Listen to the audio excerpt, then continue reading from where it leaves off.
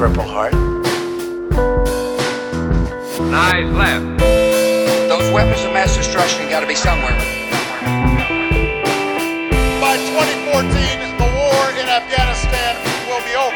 Eyes left. Well, general is not necessarily a general. No weapons over there. He may be a communist. Eyes left.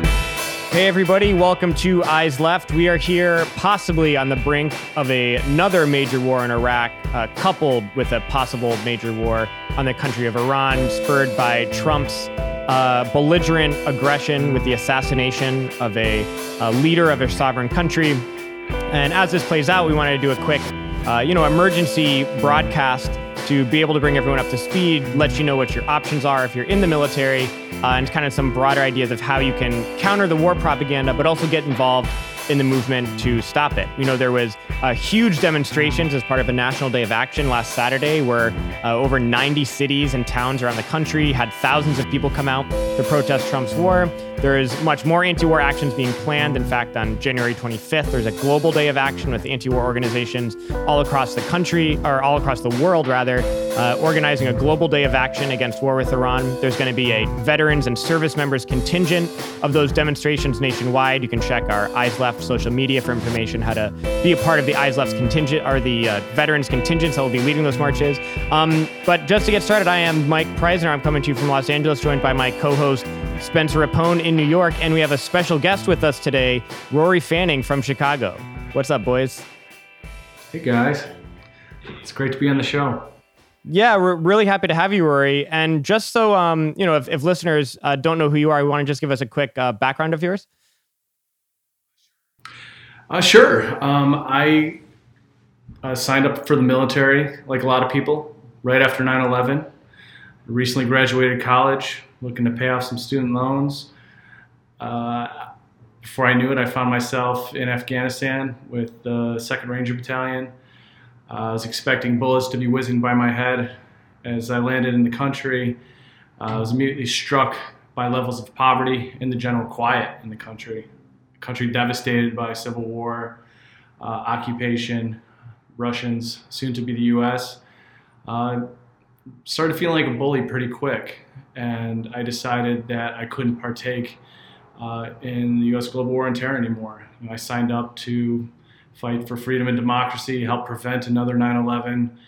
I realized I was certainly not fighting for freedom and democracy, and only making the world a much more dangerous place by targeting so many what turned out to be innocent civilians in Afghanistan. And then Iraq happened, and it just all seemed to make sense that I needed to get out of the military as soon as possible.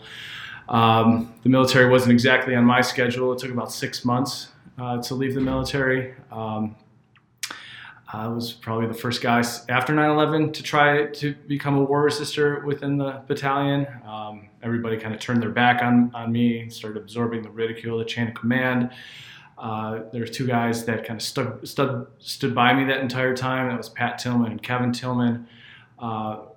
Really kind of impressive guys. And I got called down to formation after about 6 months of punishment detail, thinking this was the day I was getting released from the military. Getting sent off to the big army to become bullet stopper, as they were often referred to within the battalion, or go off to prison. But what I found out was that Pat Tillman had been killed the night before. They said he died a hero in an enemy ambush, and I was just stunned. Pat and Kevin were 2 of the guys that weren't afraid to talk to me during this kind of 6 months of purgatory within the battalion. And, so I went back up to my room, shell-shocked, stunned, got called back down a few hours later, not knowing what to expect. And they said, "Rory, pack your bags. You're leaving." I was gone within, a week. Back to Chicago, no jail, no big army, no long lecture. They just wanted me out. I later find out that they were covering up Pat Tillman's death. I had filed an IG report, and I think they just didn't want the added attention and the added pressure. So I found myself back in Chicago working in a cubicle, trying to just process my whole situation, feeling like a half a person in a lot of regards. Came from a fairly right-wing Catholic family. They liked the idea that they sent off a war hero to fight the war on terror. So I really wasn't telling my story, but feeling like half of a person. And so I decided that I couldn't spend the rest of my life like that. I had to do something big. So I decided to walk across the United States. I had a hard time just looking people in the eye after the military. And the walk allowed me to kind of walk at my own pace, talk to people when I wanted to talk to them, leave them when I wanted to. It took me about 8 months. And I was going to raise the $3.6 million that I left, that Pat Tillman gave up when he left the NFL for the military, for the foundation. I was feeling very guilty about leaving my Ranger buddies, and this was kind of a consolation to myself and also a way to maybe feel better about myself after leaving the military, because they did everything possible to kind of like destroy who I was during that 6-month time, to say nothing of what I saw and what happened over in Afghanistan. But after that 8-month walk where I talked to high schools and prisons, and it was mostly a feel-good walk. I was just talking about figuring out what you love, giving it away, being more like Pat Tillman, in large part because I was still scared of talking about what happened to me in the military. I got finished with that 8-month journey, still didn't feel right, so I decided to retrace my steps via history books. I walked where Ida B. Wells wrote her anti-lynching papers. I walked where Nat Turner had a slave uprising. I walked where the San Patricio Battalion refused to fight the Mexicans in the Mexican-American War and were all hung by U.S. generals. Where Dolores Huerta organized farm workers. And, these were conscientious objectors of a different sort. If they could do what they did, I certainly could speak out about my experience in the military. So I put all that stuff down in a book. I started called Worth Fighting For. I've since been talking to high schools, colleges, prisons when they let me, about the military and my full experience. We have 10,000 military recruiters here in Chicago. Across the country, kind of preying on young people. Chicago has a huge JROTC program here, and I try to get into one of the 45 JROTC programs here in Chicago and tell the kids what they don't hear from recruiters. And that's essentially been my last, since 2014. It took me 10 years to build up the courage to start talking about this stuff. But since then, it's been kind of full speed ahead. Yeah, you mentioned your book, Worth Fighting For, which of course is excellent, and I highly recommend it to everyone listening. And I read it while I was still a cadet, and that's when I first got in touch with you, Rory. And, we've done talks together, we've written a thing together, but I'm glad you mentioned the process of ostracization that you went through while still in the battalion and deciding that, you were turning against this philosophically and morally, if not yet, having formed a coherent political vision. But, myself, when I was going through my time in battalion with the Rangers, and I decided I wanted to pursue a commission, and I soon found myself at odds because I was also questioning the war effort. I got sent to the big army for a few months before being sent off to West Point and pursuing my commission, and then further, radicalizing and so on and so forth. But at the end of it all, as alone as you might feel in those moments of being ostracized, whether you're in a so-called elite unit or just any other billet in the military, you mention you've mentioned this in talks, you've mentioned this in your book, and you just published a piece today with Truth Out mentioning this. But as alone as you might feel, it's always the movement on the outside and those activists waging the struggle against endless war that gives you a new community and allows you to take those courageous steps. Can you just speak to the moment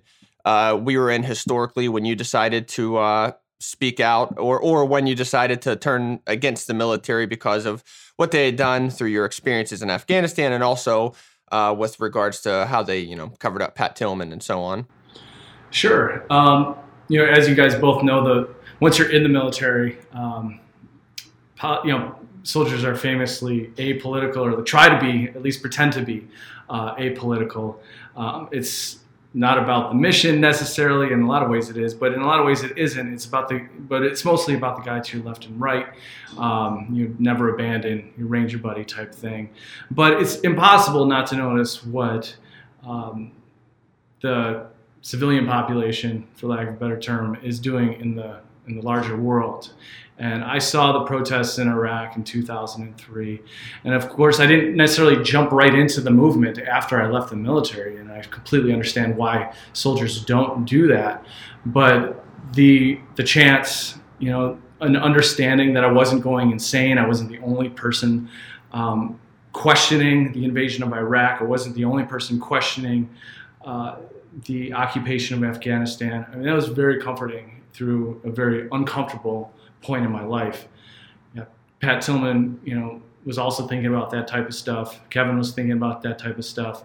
We were able to talk about it, and it was, it was the larger movement that I think ultimately gave me the courage to, go down, talk to my chain of command, and say I'm done.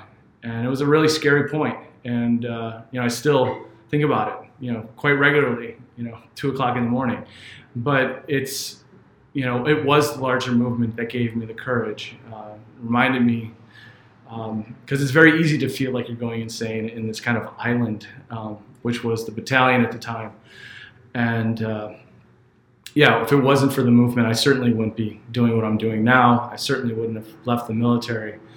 I will say that, if I were to do it again, I would have spent a lot more time talking with my fellow soldiers, because I wasn't the only person questioning this mission, even in the battalion. And my only advice to soldiers who are questioning the mission now is, if you are going to resist, make sure, or try to resist in groups, because it's much easier to resist in groups than it is as an individual. Absolutely. Very powerful, Rory. I did want to give just a little bit of attention to your experience with the Tillmans, because we know that this was like, I was a part of the invasion of Iraq in 2003, and like Pat Tillman joining the military was just such a major propaganda tool of, for those who don't know who he is, giving up a career in the NFL, $4 million contract to, serve our country after 9/11, going into the Ranger unit as an infantryman, just like you and Spencer both did. And then, getting killed, the killing was covered up. Of course, the nature of his killing was covered up. But even after his death, and even after it was very much exposed that the military had flat out lied to his family, lied to the American people in an attempt to continue to use him for this recruitment propaganda, they still continue to do it. And I even still see the depiction of Tillman, it's still used in a very broad way about, giving up everything to serve your country and do what's right and all of that stuff. But you had some personal interactions with him while you were refusing to continue to go to war, and while you were getting yourself chaptered out as conscientious objection. So I didn't know if there's anything, just to kind of set the record straight about who Pat Tillman was and kind of your the personal experiences you had with him in relation to your own resistance. Yeah, Pat was one of the most engaging human beings I've ever met. When I talked, he listened. I think the first time I met Pat, he was exchanging a 5-page paper that he had written along with his brother and maybe one other guy about the Israeli-Palestinian conflict. Wow. This was, in between, this is like on downtime between training. And incredibly engaging, strong-willed. And he too, I think, he wanted to do his part after 9/11. He had a dream job. He had millions of dollars, but he also, said that's actually not what's important. Fighting for a cause bigger than myself. That's what I believe in. And I think he was, very let down by what he saw in Afghanistan, Iraq. He was on the front lawn when Jessica Lynch, that whole manufactured staging of rescue of Jessica Lynch, he saw that. It wasn't what the movies, the video games, the recruiters had made it out to be. I think he realized that. And to be able to have conversations about that, and it was with Pat, was a very reassuring thing on a certain level, because he was this larger than life guy. He's kind of built like a Greek statue, and smart and intense, and he had a history, cool history. So yeah, I think it's pretty shameless to use the legacy of someone who is so interested in truth and so interested in figuring out how to process this world in the right kind of way and doing the right thing morally. To use his name to promote further war, I think, is the last thing Pat would have done. And it's shameless. The lies have not stopped, and they continue on. Right. You mentioned the moment wherein he's exchanging an essay with his brother and someone else, and you go, you mentioned it in somewhat detail in your book as well. And specifically, I wanted to bring up, it was at the Fountain City coffee shop in Columbus, Georgia, on a weekend when everyone is, going to the bars and, doing, God knows what. And you happen to just see them there, enjoying a cup of coffee and engaged intellectually. And I remember how that, really made an impact on you, as it did for me reading it. And, during my time when I had to return to Fort Benning, Georgia, during IBOL, I remember I spent many hours there reading Gramsci and Howard Zinn and some others. So I'm glad you mentioned that aspect of your relationship with Pat, Rory, because I think it's, for me, one of the most compelling aspects of his story. Yeah, I mean, as you guys both know, the Army, 99%, the main reason for most of the training in the military is just to condition the soldier to never question the chain of command and to say yes to every single order. This food, deprivation, the sleep deprivation, the monotony, it's just to grind people down. And it was so refreshing to be around someone who embraced critical thinking and fought against the attempts of the military to kind of grind him down. And I think that's why he was so committed, particularly in the middle of a training session, to think about larger topics and to discuss them critically. Yeah, well, we really appreciate your work, Rory, and kind of, really doing justice the legacy of Pat Tillman and who he was. And, if the U.S. government and the corporate media and, right-wingers, if they want to make Pat Tillman an example of what you should aspire to, then let's let him do that in the way that he really was. And Pat Tillman is someone who supported you in your decision to refuse to take part in the military and its wars anymore. And so that's the example that people should take from it and get more confidence in their own actions, people who are in the military now, questioning whether or not that's the right decision. To think of someone as important as Pat Tillman was, is someone who would have supported them in that decision. But let's move on to the topic at hand, which is, in my opinion, on a precipice that was as dangerous and as great as the eve of the invasion of Iraq, when it was unsure whether or not the U.S. was going to go through with the large-scale invasion of Iraq. I don't know if the two of you share that sentiment of the seriousness of the issue we're in, but just to kind of recap the timeline before I get both of your thoughts on it, this really didn't start with the assassination of top Iranian general, in fact, the most important Iranian general in Iran and political and public figures in Iran. But it started, of course, we can go back into the U.S. occupation of Iraq and what it means for U.S. forces to still be on Iraqi soil. But the kind of current crisis began with a U.S. airstrike that killed dozens of members of a so-called Iranian-backed militia, which was an Iraqi militia, Iraqis in their own country. Dozens of them were killed by this U.S. airstrike, absolutely done unilaterally, no right for the U.S. to carry out this attack at all. This was in response to the supposed killing of an American contractor by this militia. There is no evidence that this militia actually killed this contractor, whether it was done on purpose, if it was an accident, whatever, what this contractor was doing, where they were, what kind of contractor they were. But in so-called retaliation to this death of an American contractor, they carry out this airstrike.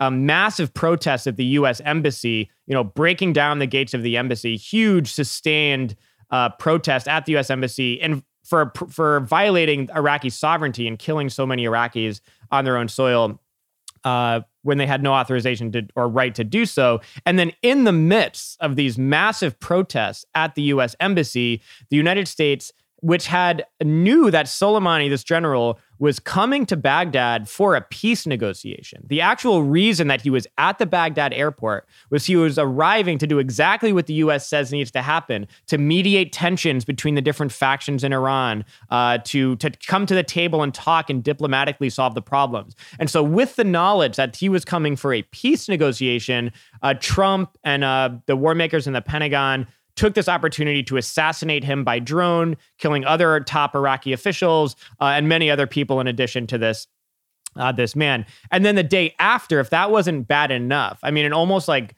goading Iran into a response. Like, how could Iran not respond to a top assassination like this? It'd be like Iran killing the chairman of the Joint Chiefs of Staff or something like that in an assassination in like Germany when he was arriving for a UN delegation or something. And then the day after, the U.S. carries out another unilateral military strike on a convoy with top Iraqi militia leaders and kills about another 10 or so people there.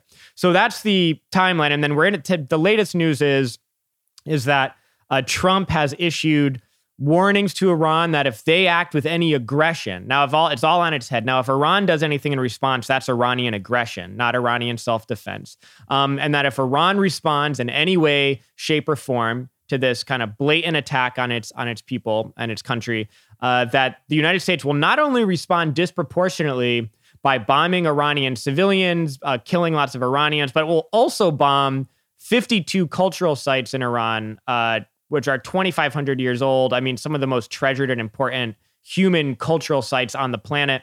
Of course, there's been a lot of debate over what should Trump bomb. Should he not bomb cultural sites and just bomb the military? So there's, of course, a trap within that argument itself. But the tensions are high. The Secretary of Defense just spoke. I just watched his press conference. A reminder that the Secretary of Defense, previous to being the Secretary of Defense, was a vice president at Raytheon, the war profiteer, and this other war profiteer before that. Saying that not only would we respond with major war against Iran if Iran does anything in retaliation, but that we are going to refuse to leave Iraq no matter how much the Iraqi people and Iraqi government order U.S. forces to leave, which is a war on a whole other potential for war, not just if Iran responds, but if Iraq wants us to leave and the U.S. refuses to leave. And so that's bringing everyone up to speed on the precipice that we're on. And maybe Spencer, I don't know if you want to start by giving your kind of thoughts on this entire situation.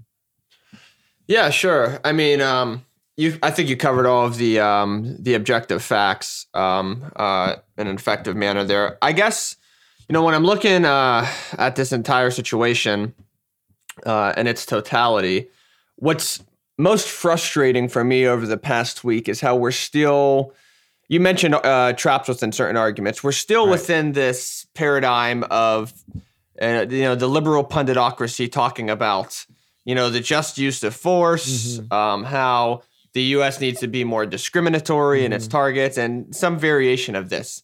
And it goes to show you how even today, the only person who I've seen come even close to something resembling an anti-war argument is Bernie Sanders and those who support him, whether the Congress people who support him or whether activists that support him. But even today, Elizabeth Warren got completely outmaneuvered by Meghan McCain of all people when discussing Qasem Soleimani, and she just had no response. So you're telling me that one of these people who has or one of these candidates who is supposedly close to Bernie in terms of her socialist appeal can't even articulate an actual anti-imperialist and anti-war viewpoint? I mean, it's very troubling, and I really also cannot stand any mention of Soleimani that starts off with, he was a bad guy. Like, no. All right. At this point, at this junction we're at, it gets us nowhere by immediately ceding ground to those who are interpreting these events in bad faith, to those who still agree with some form of U.S. Projection of power or hegemony.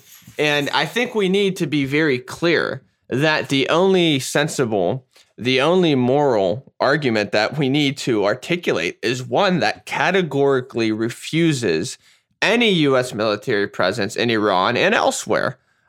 Because outside of that, you're playing right into the hands of those who want to perpetuate U.S. presence in Iran and Iraq and Syria and so on and so forth. Yeah, that's correct. Roy, what do you think? I agree with all that. I like how everybody's calling this, well, not everybody. Certain people are calling this a decisive act, Right. as if it wasn't an impulsive thing as a result of Trump being scared of Benghazi 2 or being, labeled for not doing enough for when the embassy was stormed. In Iran, I mean, this general, millions and millions of people are flooding to the street, in large part because this guy did do a lot to prevent from the incursion of ISIS into the country. That's right. So, but there was also a lot of people who did not like this general in Iran, and Trump did tons to kind of consolidate the power of the regime. And anybody with half a brain, knows that this has certainly done more to unify the country. So if you are talking about imperial strategy and all that type of thing, this doesn't seem to mesh with that. But yeah, it's like this meme that I saw. It's like being strapped to a chair watching a toddler play with a loaded weapon, watching Trump respond to this entire situation. And it's pretty unnerving. And I'd also say that, you brought up 9/11 and, the response, and, I've a few Persian friends, and they, talk to me about how easy they feel about this situation. You got people being stopped at the border already. There's a group of Iranian Americans who are trying to get back into the U.S. after a concert that they went to see in Canada. They were denied entry. So this Islamophobia that we're seeing is certainly reminding me of the wake of 9/11. I agree. And, there is some historical precedent for how we can look at how we craft slogans and tactics as a way to oppose the war. And you're right, Spencer. I mean, it's so annoying to hear every single presidential candidate except for Bernie Sanders, they all had bad statements in their own way, but all of them prefaced it with accepting Trump's narrative that Soleimani was a monster, right? And so then the question becomes, well, what do you do about the monster? If you agree that he was a monster, well, you must agree something must be done, da-da-da-da. So it automatically traps you in this argument on their terms. And so there's been a lot of just that about saying, yes, he was a bad guy, he was a terrorist, he was a monster, but it shouldn't have been done this way. And there's even been a little bit of the other side, people arguing why he was such a great guy, why he was so wonderful, why he was just decisive in defeating ISIS, and all these things. And it's almost like the opposite side of the coin. But I think it's important for people to recognize that it doesn't matter. And what's the point of debating whether or not this guy was good? Because arguments could be made for both sides. There's probably people who don't like him. There's probably people that really do like him. The point of it all is that the U.S. has no right to kill anybody around the world at all, especially in a situation where it could trigger, putting millions and millions of lives in peril. And it reminds me of when the Gulf War was starting, and this very same debate was being had, because when the Gulf War was starting, Saddam Hussein and Iraq had invaded Kuwait.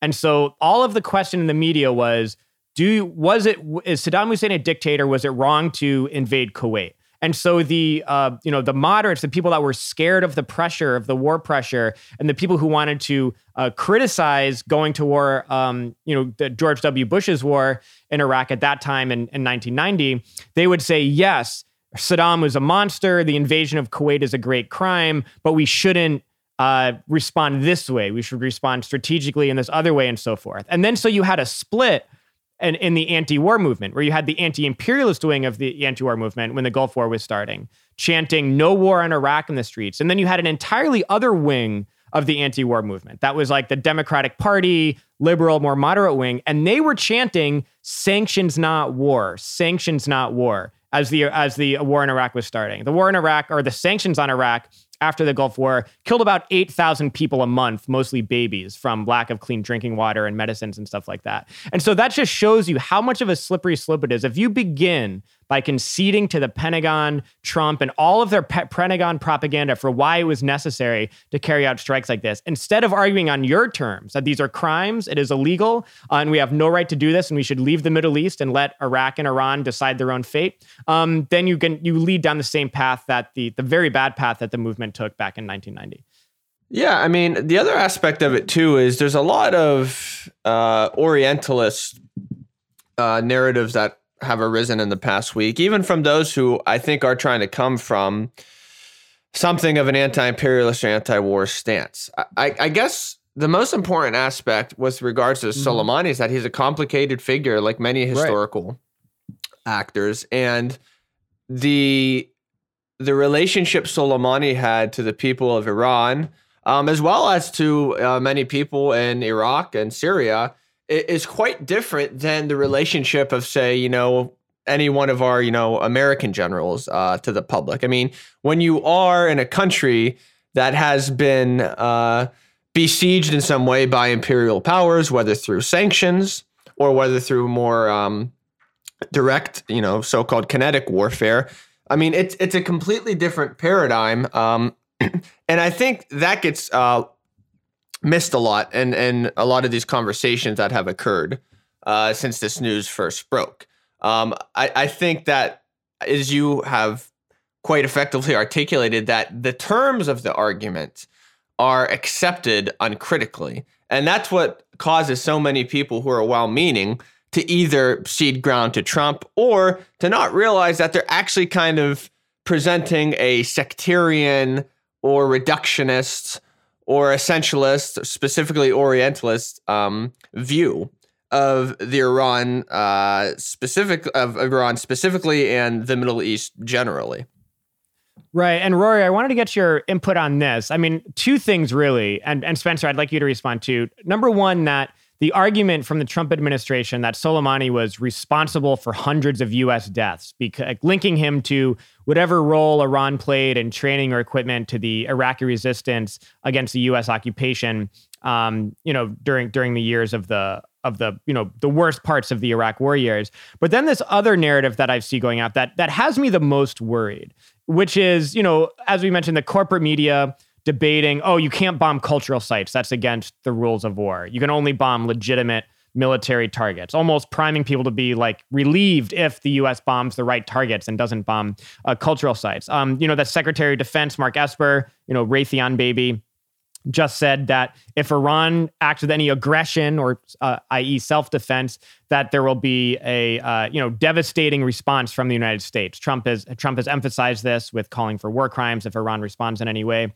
But all of the opposition that I've seen to Trump and all the critiques of the war is he's not doing it right. He had no right to escalate tensions like this. All of this stuff. If Iran does respond, and I think it's important to point out that Iranian leaders have said clearly that American civilians and American diplomats are off limits. They are not legitimate targets, and it's prohibited to attack them. That only U.S. military targets are legitimate targets. And Ayatollah Khomeini issued a fatwa, a religious decree, saying the use of weapons of mass destruction is prohibited. But the thing that concerns me is if Iran does launch some kind of retaliatory attack against, say, they kill an high-ranking American general in Iraq or something like that. All of the critiques of Trump and all of the resistance to Trump from people like Chuck Schumer and MSNBC, it will fold immediately. And then all of a sudden it will become about, well, Iran did attack American forces. We can't allow that. We have to respond, but proportionately to Iranian military targets, which of course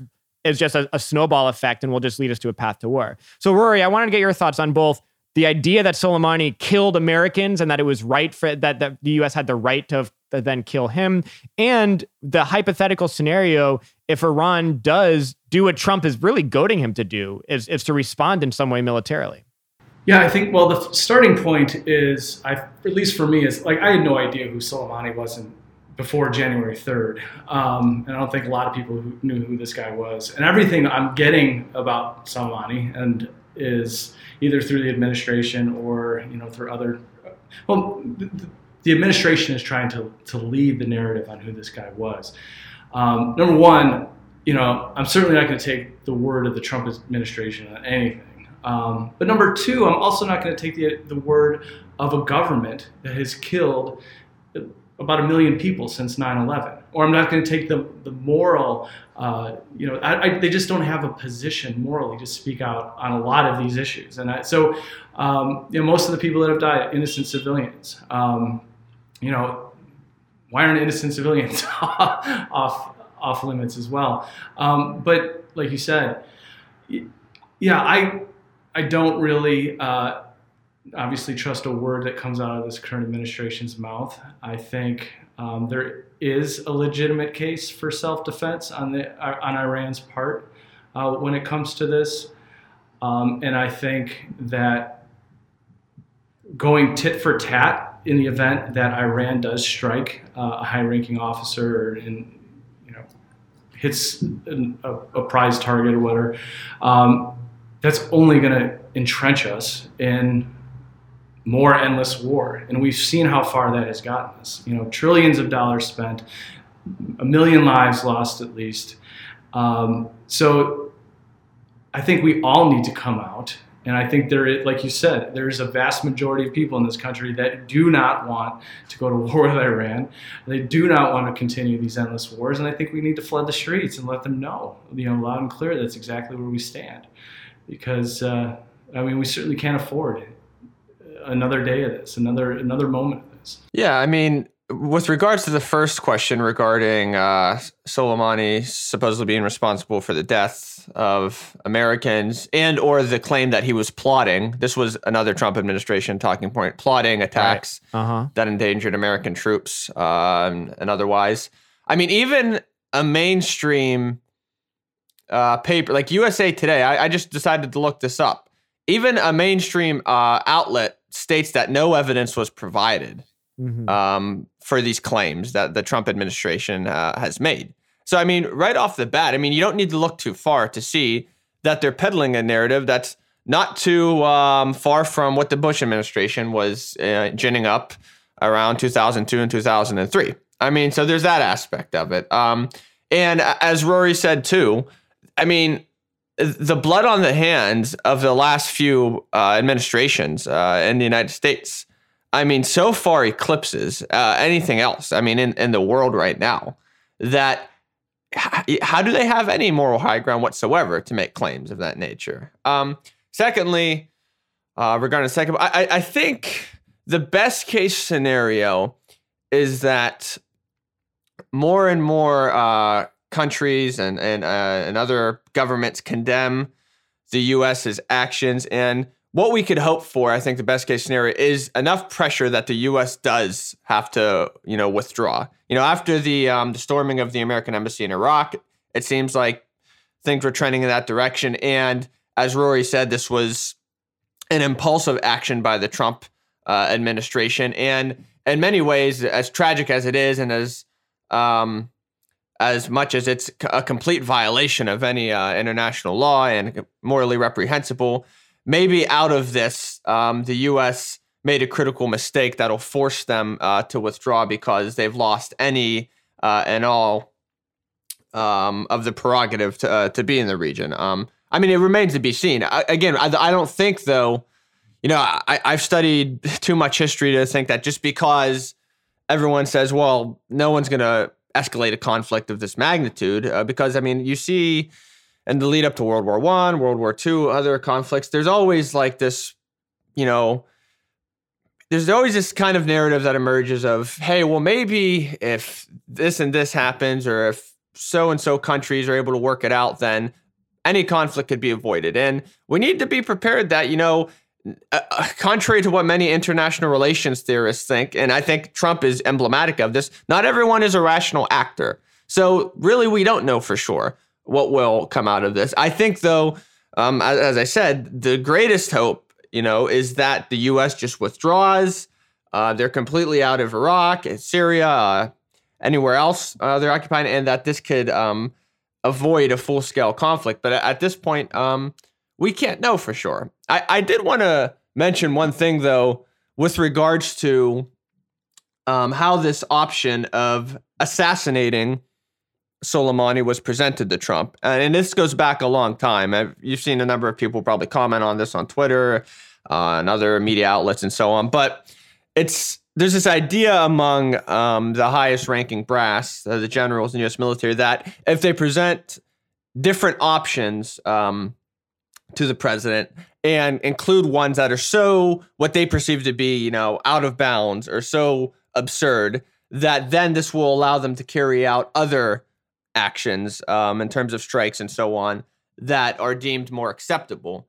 And it seems like there's from what I can understand, that many of the generals presented this option to Trump in the hopes that he wouldn't choose it, but one of the other ones, whatever that might have been. But I think what's getting lost in this conversation is that the fact that this is even on the table, I think, I would argue, demonstrates how the so-called generals being, the rational ones in the room with Trump is completely nonsense too. I mean, these guys are just as bloodthirsty. They might try to have this veneer of professionalism or of dignity about them, but the fact that they willingly presented this option and then carried it out, right, without any, refusal, without any difficulty, I mean, it's just utterly perverse in the highest sense of the word. Yeah, it's really just unbelievable that this is how our society functions, right? I mean, we know that there is a sector of the ruling class in the military establishment, the media establishment, the political and economic establishment that very much want a war with Iran. I mean, the entire capitalist class wants Iran to be destroyed through some form or another, but there's an extremist wing that thinks a war sooner than later is the best course of action for U.S. capitalism. And so this faction has always existed. They've pressured every president to go to war with Iran. They create think tanks to turn out people like John Bolton to speak on their behalf. They train generals who end up in the Pentagon. They, groom politicians who end up in office and on the Security Council and all this stuff. So there's always been this extremist, people like Mike Pompeo, and this extremist sector has always existed that tries to always push the president to go to war with Iran.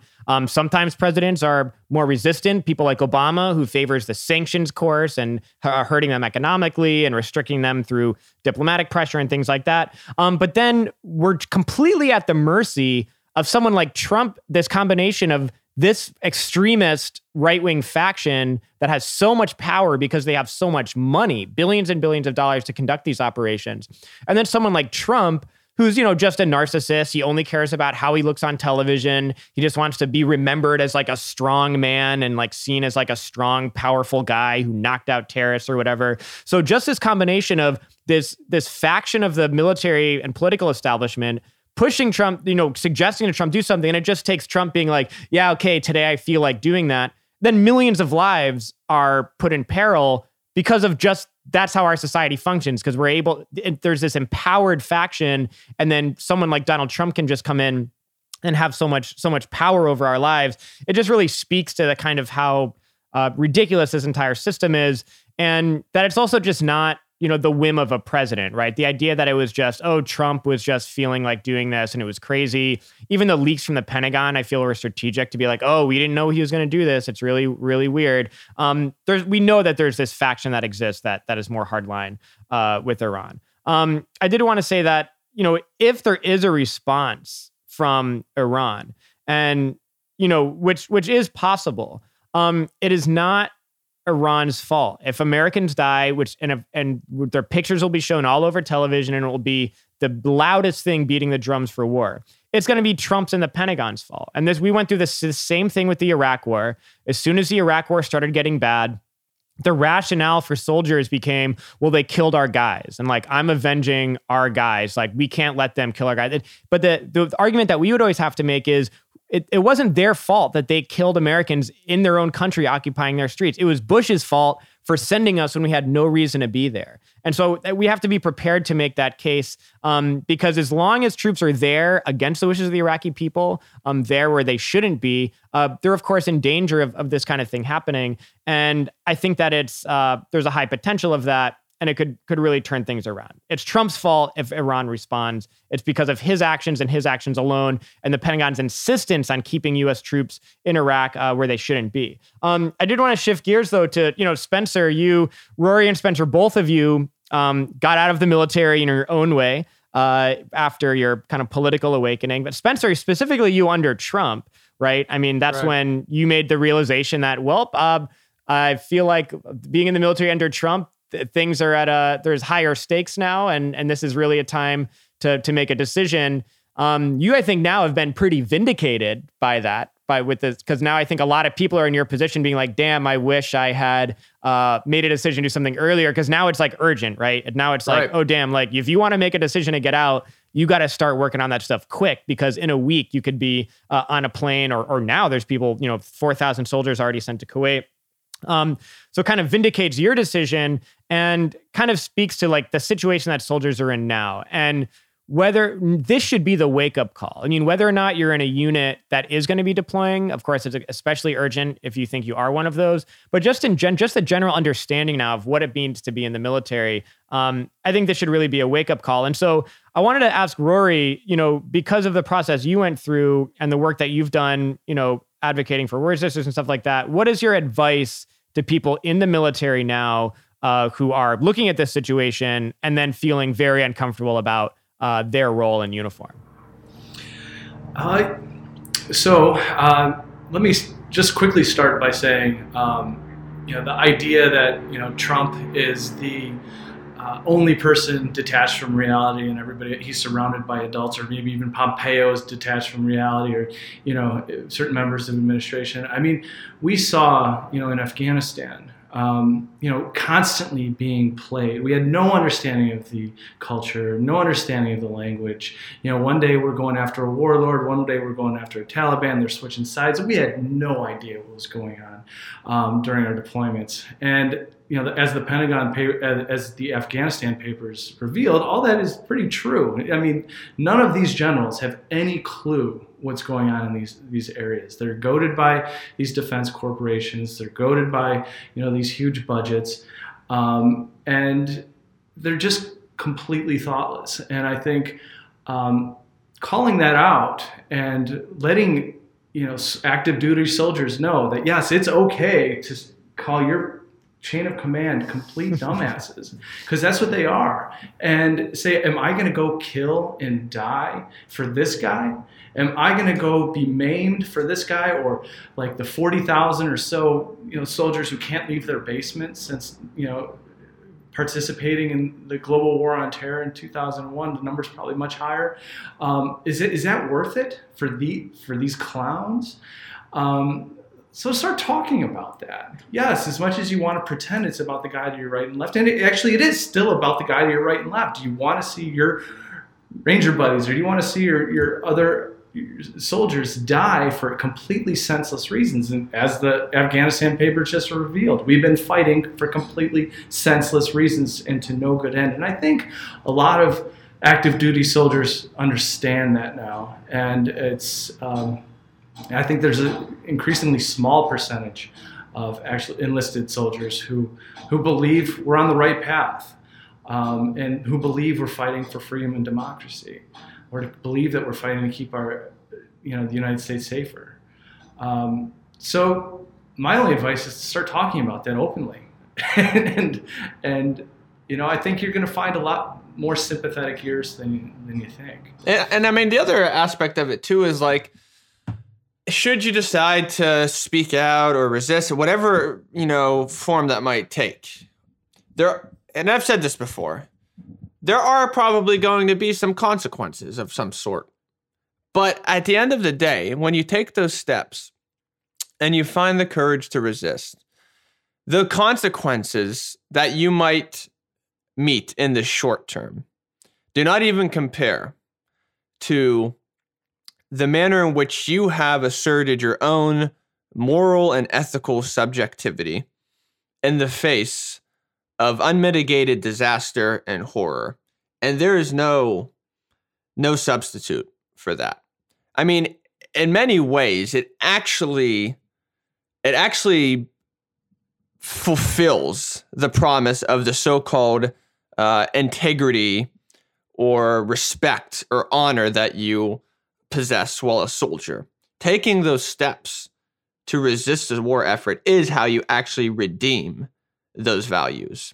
And in my experience, and in Rory's, and Mike, I'm sure you can attest this as well, I think we all have experienced that in one way or another. Yeah, that's right. And we also, we know their record. I mean, the reason that Rory, you and I are of the same generation of military, like, just before 9/11 and just after 9/11. We have the experience of knowing what they're going to do, right? And the most important thing for soldiers today, this generation of soldiers to understand, is that what the Afghanistan and Iraq war era that we went through proved is that those military generals and the politicians, that they are just going to lie. They're just going to straight up lie about the need to go to war, why we need to go, what it's going to be like. They're just not going to tell us the truth. I mean, they've established that, a clear record of that through all of modern history, but especially in the post 9/11 era. So we can't trust them. And as you were saying, worry about like, do you want to die for these guys? Like these bumbling generals who like we have no connection to in any way. And people like Mark Esper, who's a Raytheon CEO, like you really want to die or kill other people or bomb a cultural site for some Raytheon CEO. And so we know their record. And not only is their record that they're going to lie to us about going to war, but we know from Afghanistan and Iraq that when the war starts going badly and blows up in their faces and doesn't go as those super smart generals planned, that they're just going to send more and more people to die because they're like, oh, well, this isn't going well. We better send more people. And then it just led to the kind of bloodbath that the Iraq war and Afghanistan war was.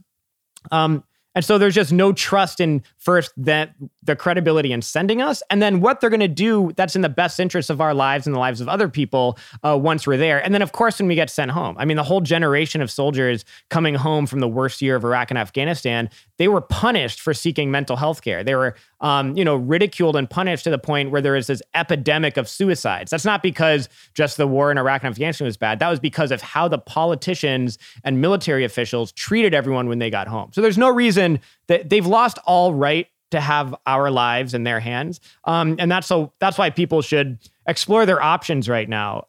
We've given it before, but you should always contact the GI Rights Hotline. The number is 877-447-4487. Not just for your rights of conscientious objection. And I think it's important to know that with conscientious objection packets, as soon as you drop your packet, even when it's still being processed and it's not approved, they have to like take you off deployment status and stuff because they have to honor your packet and put you through the process. And so it's something that in a pinch you can do if you feel like you're gearing up, get that packet ready and drop it. And that can help you out. But the GI Rights Hotline can also help you, your options going AWOL.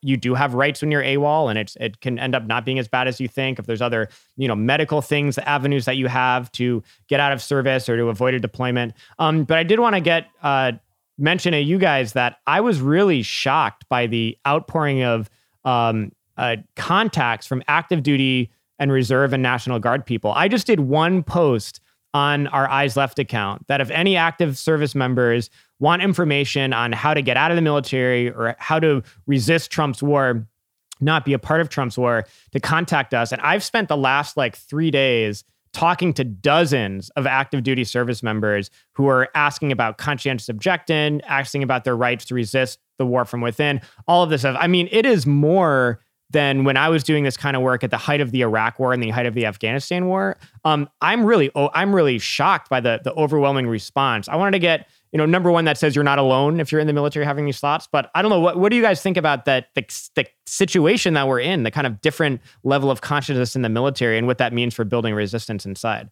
Yeah, no, I mean, it's quite overwhelming in a sense, and it's a lot to keep up with. But I think the key dimension to all of this is that the more people that resist, as Rory, you've insisted this for a long time, the easier it is to take those first steps. I mean, when you're isolated, when you're the only one speaking out, it becomes a lot more daunting. But if there is a groundswell of people, I mean, I think that's when I think historically something significant is happening.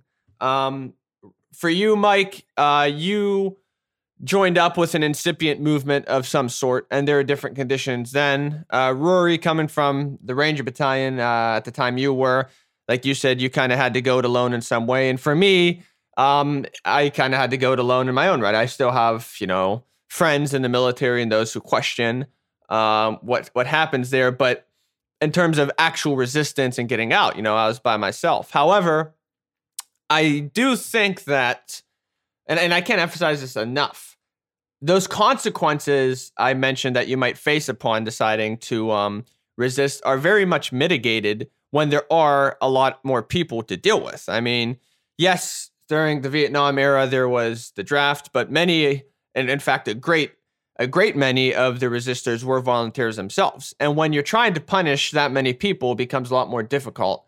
for the powers that be. So I mean, in the final analysis, I do genuinely think that the ideals of peace and justice are still very much possible today. And I think we have to believe that. And deciding to lay down your arms, as you beautifully expressed in your latest piece, Rory, and as all of us have said in some capacity before, I think deciding to lay down your arms is a very important step in achieving those ideals and making them our reality. Yeah, I think, some of the best people sign up for the military. People with high ideals, people who are willing to do more than just talk about things. They're willing to put their money where their mouth is and put themselves in a dangerous situation to stand up for something that they believe in. Unfortunately, a lot of these people are led into the military because of, a $700 million a year propaganda campaign led by the U.S. government, and the bought and paid for corporate media, who basically is a state media, especially during times of war. And I completely understand, why people end up in the military. But I also trust that a lot of the soldiers currently in the military are able to come to terms with the fact that they were lied to. They have a sense of moral outrage with the things that they saw. And the thing, when I started feeling the sense that I was more of a bully than I was a freedom fighter, I was doing more to make the world more dangerous as opposed to more safe. I started picking up some books and reading a little bit. I think the first book I ended up picking up was like Stephen Kinzer's Overthrow, and saw that this wasn't the first time the U.S. had been lying to its people, sending them off to war. There were countless examples, and there have also been countless war resistors who've stood up. We talked about the San Patricio Battalion, or even someone like Nat Turner, or some people who rose up against an unjust system and said, I'm not going to take it anymore. And I think the most successful people, like we've been talking about, did it in groups and were able to organize and coordinate. Andy Stratt, we talk about him doing union petitions within the military, as short-lived as it was. But that went a long way as far as organizing people during the Vietnam War. And then obviously the thing we need to also talk about is the support network necessary for soldiers to, they need a place to land. Yeah. The best things that they had during the Vietnam War were these coffee houses. And unfortunately they've gone away in a large sense. But, we've done this kind of thing before. And, because there is precedent, I think there's the possibility to do it again. Yes, the conditions have changed. But, it's an all-volunteer military as opposed to a draft. But in a lot of ways, it still is a draft. It's an economic draft, And so it's not just about the soldiers finding the courage to revolt. It's about the larger society building a support system for them to come home to. And so it's kind of all of us and that need to be a part of it. And I do think we have the numbers if we find the right motivation and the right leadership. That's right. No, I agree. Yeah, and your latest article, Rory, published at truthout.org, is called "Many Soldiers Want to Stop Fighting. Let's Build a Movement That Welcomes Them." I hope everyone checks that out. And, it is encouraging the number of people who have reached out. It's important to contact the JI Rights Hotline for kind of expert advice on what you can do. But please reach out to us also through Eyes Left because, whether or not you need advice directly from us, which we're more than happy to give you, it's important to be networking together because there is such a large number now and there is so much more potential than I've ever seen for kind of more large-scale resistance within the military that would send us such an important message, not just to the U.S. government, but to the people of Iran and Iraq, and to the American people that, not only do the majority of people not want this war, but the majority of people in the military don't want this war. I think there's a different kind of composition of the military today. I know that the Army said that the reason they did so well with their recruiting goals this year is because of the student loan debt crisis. It's important to remember that the people that want war with Iran, the big banks, Wall Street, the ones that will benefit from war with Iran, they're the same people that are calling your phone every morning asking for their student loan payment. And so it's the same banks that want war with Iran that are the reason you joined the military in the first place. I think it's encouraging that I think it's important to say that Bernie Sanders has raised more donations from active military members than everyone else combined, including Trump. So Trump, Biden, Buttigieg, Warren, you combine all their donations from the military, Bernie has more than all of them combined. And so I think that's kind of part of the difference I'm seeing now in the era is that young people, especially in the military, have a different political consciousness and identify with someone who is a socialist and identify with someone who by far not only gave the best political response to Trump's actions in Iran, but, gave the most urgent and robust response to it as well. And so you're not alone. And I think that this should be the moment that we take as a moment that you get involved in something bigger, and connect with us so we could help you coordinate that.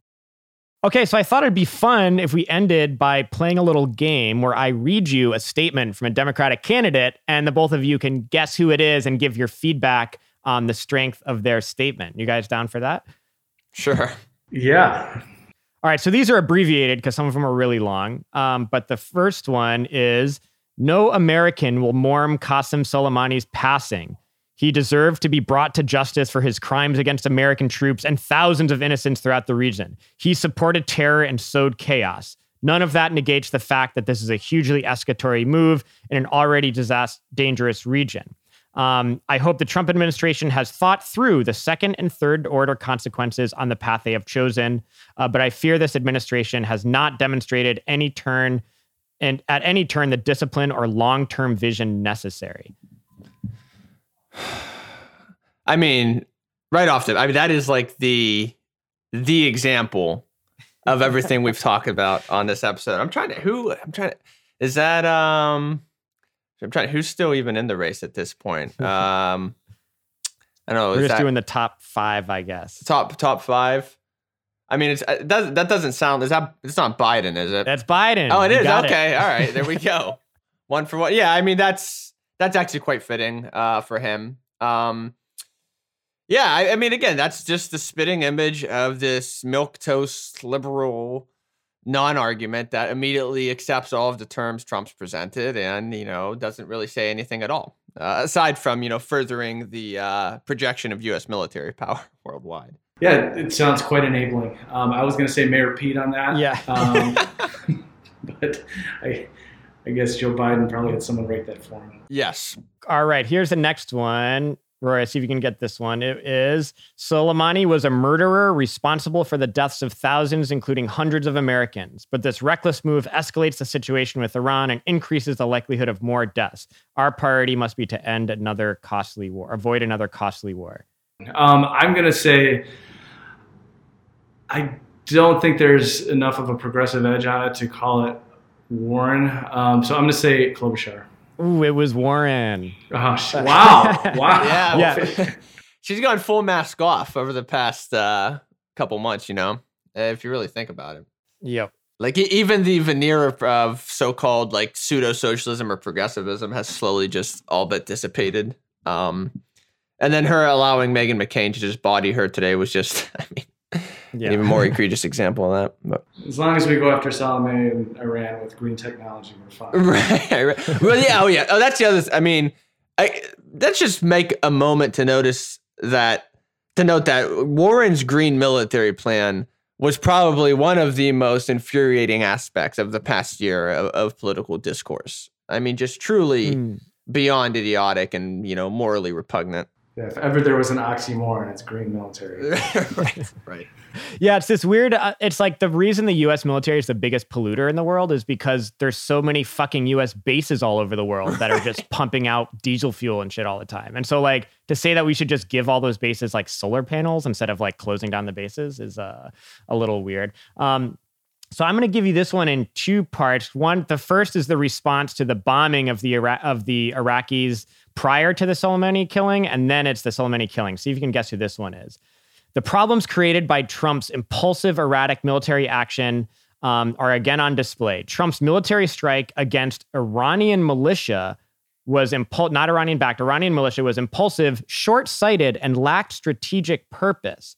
Serving the interests of Saudi Arabia and jihadists like Al-Qaeda, Trump is turning us deeper into a Middle East quagmire. And then after the assassination, quote, what is the end goal? What are we trying to achieve here? Trump's policies are short-sighted, undermining our national security. Iran is now closer to developing nuclear weapons. Trump's policies are short-sighted and have no end goal or strategy.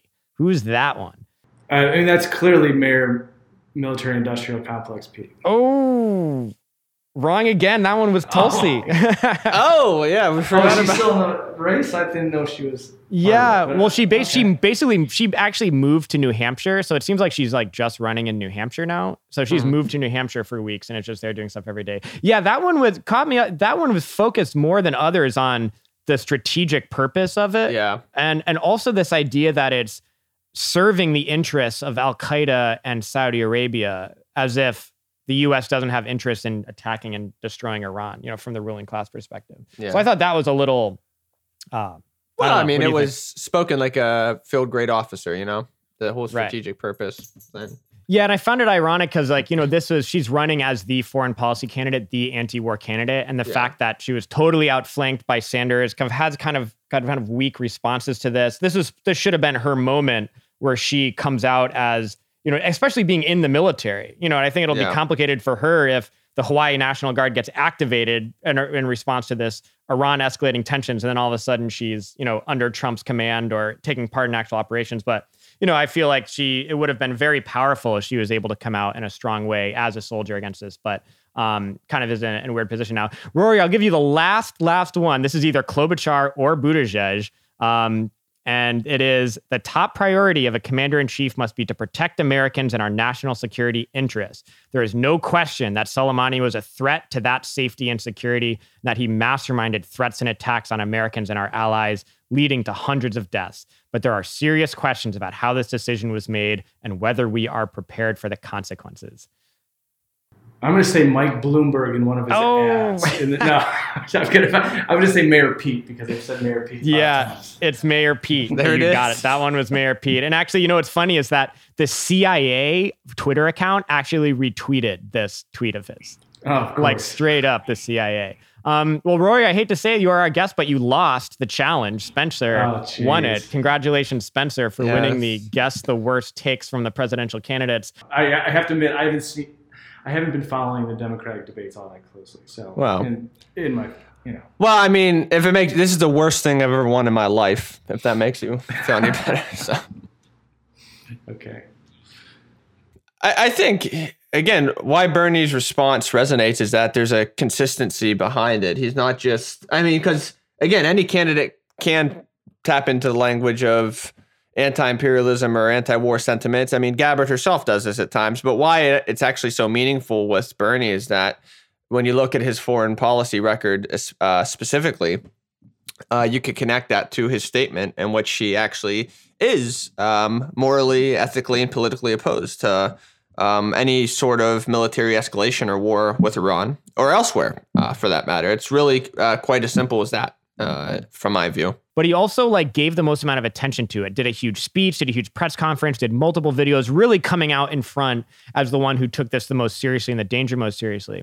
But even politically, mentioning hundreds of thousands of Iraqi dead from U.S. policy, mentioning that it was, using the word assassination, saying that the U.S. has no right to do this, and calling unequivocally for a complete end to U.S. occupation of the Middle East, I thought was very important. And so, the idea that so many soldiers support Bernie Sanders, you should listen to the guy you support and kind of take to heart his words. And that should inform the decision of what you're about to do next. And I think that all of us here on this show, if we could turn back the hands of time, would have made very different decisions before doing our first deployment.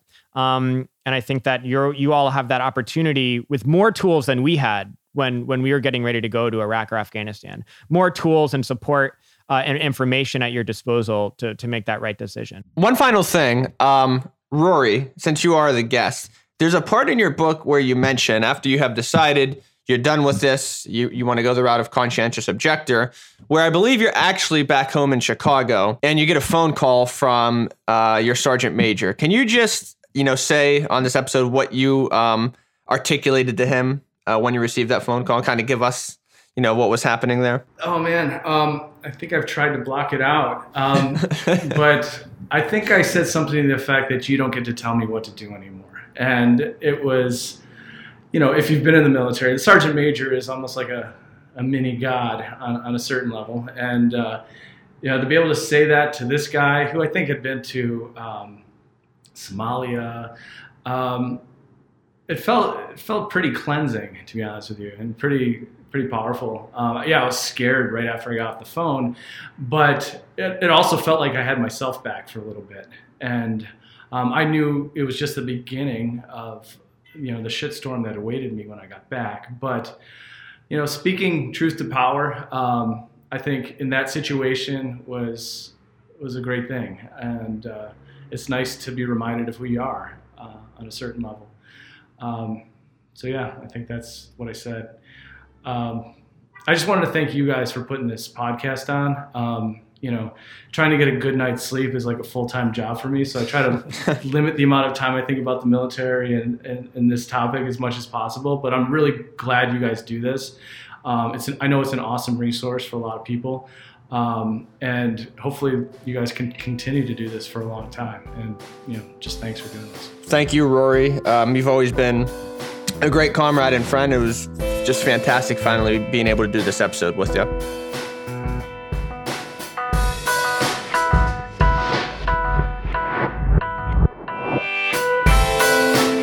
You've been listening to Eyes Left with Spencer Rapone and Mike Preisner. All of our content is free for everyone, but we can't do it without your help.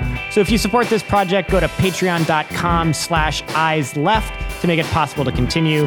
Be sure to follow us on social media at EyesLeftPod. And if you're in the military, a military family member or veteran and want to share your story, report problems and mismanagement, or need advice or assistance knowing your rights, including your right to get the hell out or refuse deployment, please write us at eyesleftpod@gmail.com. Eyes left.